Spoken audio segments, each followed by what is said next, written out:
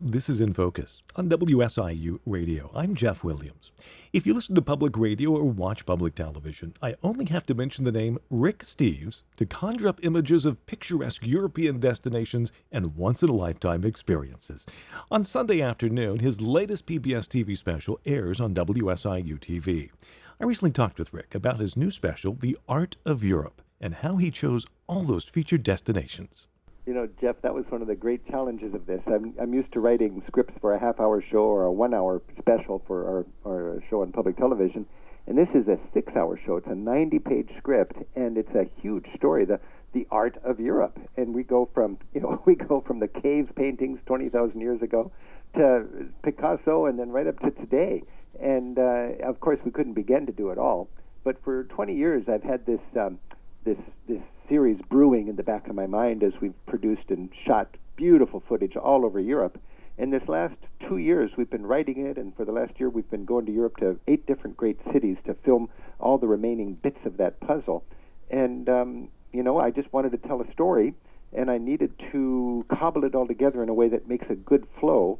And we had to break it into 6 hours, and we did. And the first hour is from the cave paintings 20,000 years ago up to the ancient Greece. The second hour is ancient Rome, 1,000 years. It grows for 500 years, it peaks for 200 years, and it falls for 300 years. That's from 500 BC to 500 AD. It's a little more complicated than that, so we have to cover that. The third hour is 1,000 years of the Middle Ages, from 500 to 1500. The first half being what used to be called the Dark Ages, but we glittered it up with beautiful art from Byzantium, the Eastern Roman Empire, and then the Muslim art that came into Spain in the 700s and stayed there for a long time with the Moorish culture. And the Vikings added a lot to the early Middle Ages. The fourth hour is the Renaissance, basically 200 years from 1400 to 1600. The fifth hour would be the answer to the Renaissance, which was the emotional Baroque age. And when Baroque got so over the top, they cut off the head of the king and the queen, and you have this politically correct answer to that, which is neoclassical, where everything is subjected to the test of reason, revolutionary art.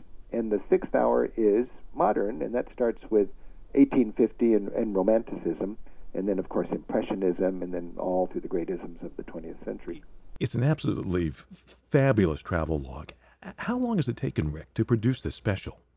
Well, there's an efficiency here because we have shot over 20 years every great museum and palace and gallery in Europe, all on beautiful high-definition footage for our regular TV show. So I could take from all of that, and we didn't need to go all the way to the Orkney Islands and all the way to Egypt and all the way to the west coast of Ireland or, the south coast of Spain to get all of this. And then when I wrote the script, we went with the crew back on 3 different shoots, and we did this during and after the pandemic, and we shot, as you can imagine, in the 8 great cities for art, Florence, Rome, Athens, London, Paris, Bruges, Madrid, and Vienna. And we got permission to go to the greatest galleries and museums, and we had our wonderful crew there, and it was like a big, huge jigsaw puzzle. I remember on the last day, we were in the Kunsthistorische Museum in Vienna, and I literally had a little list of things that I needed to, the last little pieces of this 90-page puzzle. I needed a saint riddled with arrows. I needed a hidden self-portrait. I needed pudgy-winged babies. And I needed a little prince painted looking impossibly good on a horse to illustrate how painters were the royal photographers and had to make the family look good, And then I needed a good example of a fanciful castle from the neo-Gothic age, the Romantic age of the 1800s.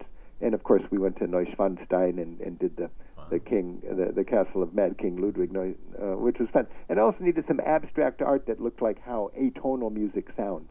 So you can see the challenge. Then we got all the parts of the puzzle there, and we thought, great, now we've got it, and the story of Europe's art is ready to be told. With all the amazing art and history in this special, do you have a favorite?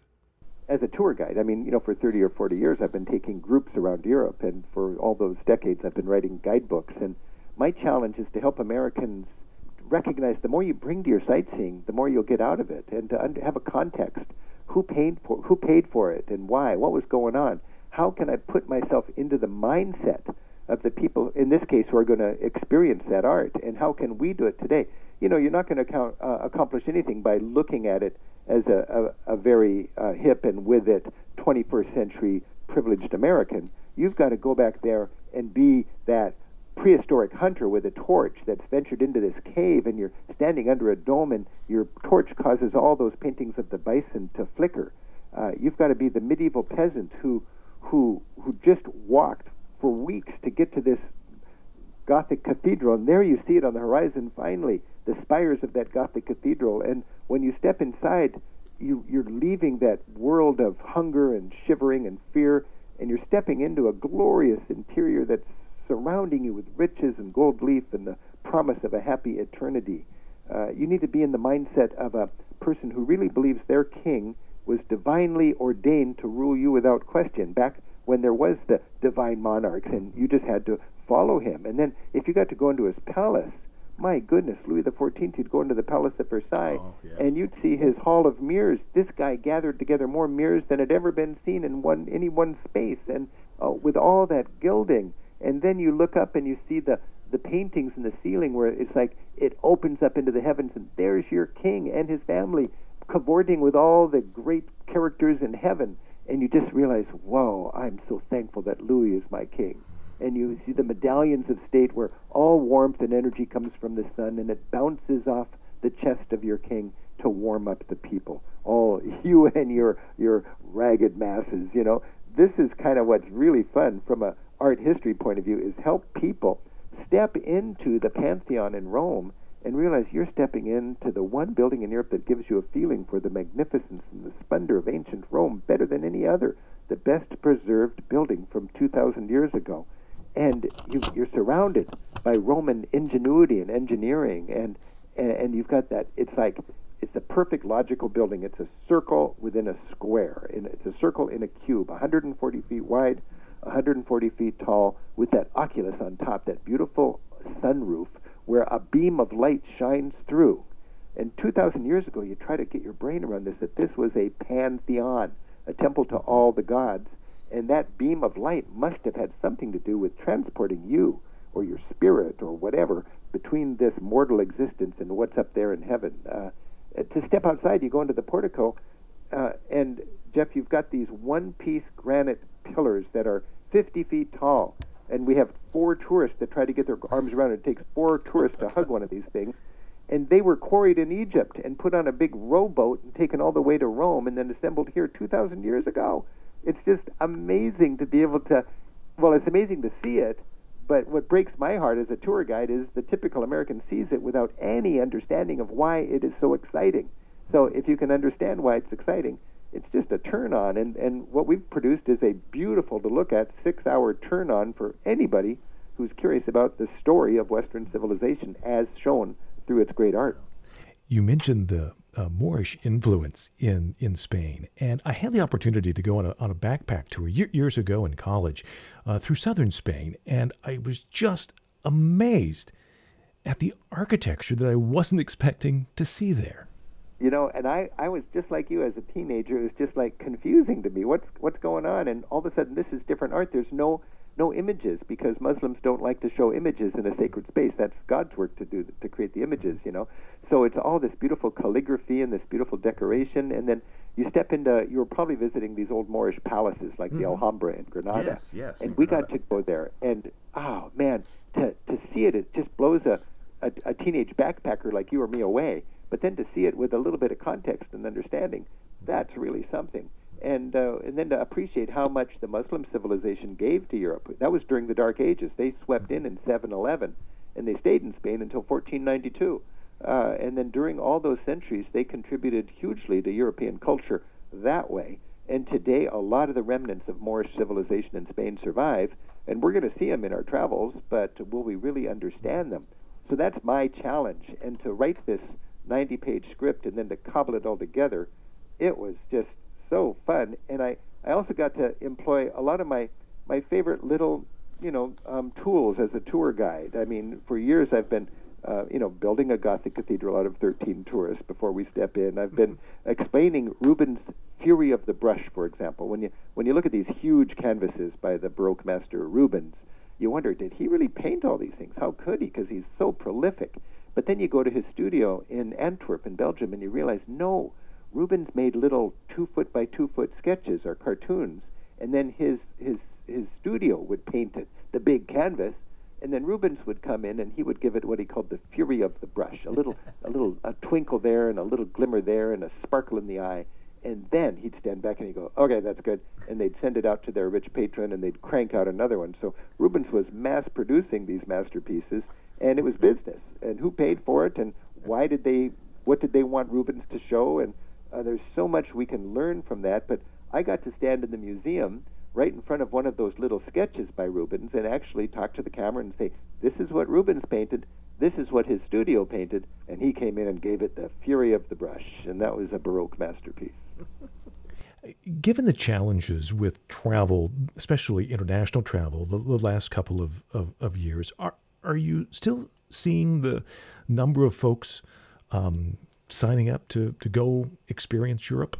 Well, here's a good concrete example that I've got. In 2019, it was my best year ever with my company here, Rick Steves Europe in Seattle. I've got 100 wonderful colleagues, and we take 25,000 people to Europe every year on 1,000 tours. We have 40 different itineraries. And we had our best year ever in 2019, and we're almost sold out for 2020 when the pandemic hit. And we had to give 20,000 people their deposits back. And we said, okay, we'll let you know when it's free to go again.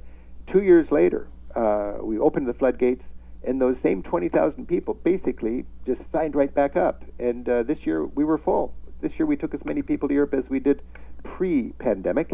And the point is, there's that insistence on traveling. People who love to travel, it's in their blood, and they have to do it. It's almost a revenge travel. That pandemic took 2 years of travel away from me. I'm going to go back now with a vengeance. And the question is Europe still as rewarding now after the pandemic, you know? And it was all hands on deck as we updated all the Rick Steves guidebooks this spring. I spent 2 months just working crazy with my co-authors and researchers. And I was worried that all the little mom and pops that distinguish my books, the things I love about Europe, the little bed and breakfast and little bistros and so on, I thought I'd be raking away the corpses of all these little businesses that couldn't survive 2 years of no income.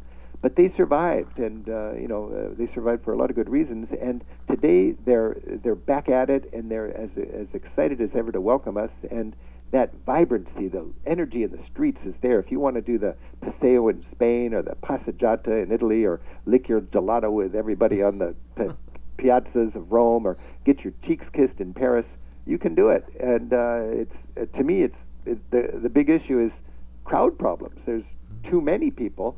Part of the problem is we Americans we want to get herd immunity. We've already got herd mentality. We already all go to the same places, just because. Why? Because everybody's going there. I got my crowdsourcing app, and on TripAdvisor, this is what you're supposed to do. Well, we all just stampede where we're told to go and get our Instagram selfie, and we got to be really careful about that when we plan our trips. And that's one of my themes, is that you don't need to put yourself in the middle of all those crowds to enjoy Europe. That's for sure. That's author and travel expert Rick Steves. His new PBS TV special, The Art of Europe, airs Sunday, October 23rd at 4 p.m. on WSIU TV. You can also catch Rick's regular weekly radio show every Sunday at 2 p.m. on WSIU Radio. For WSIU in Focus, I'm Jeff Williams.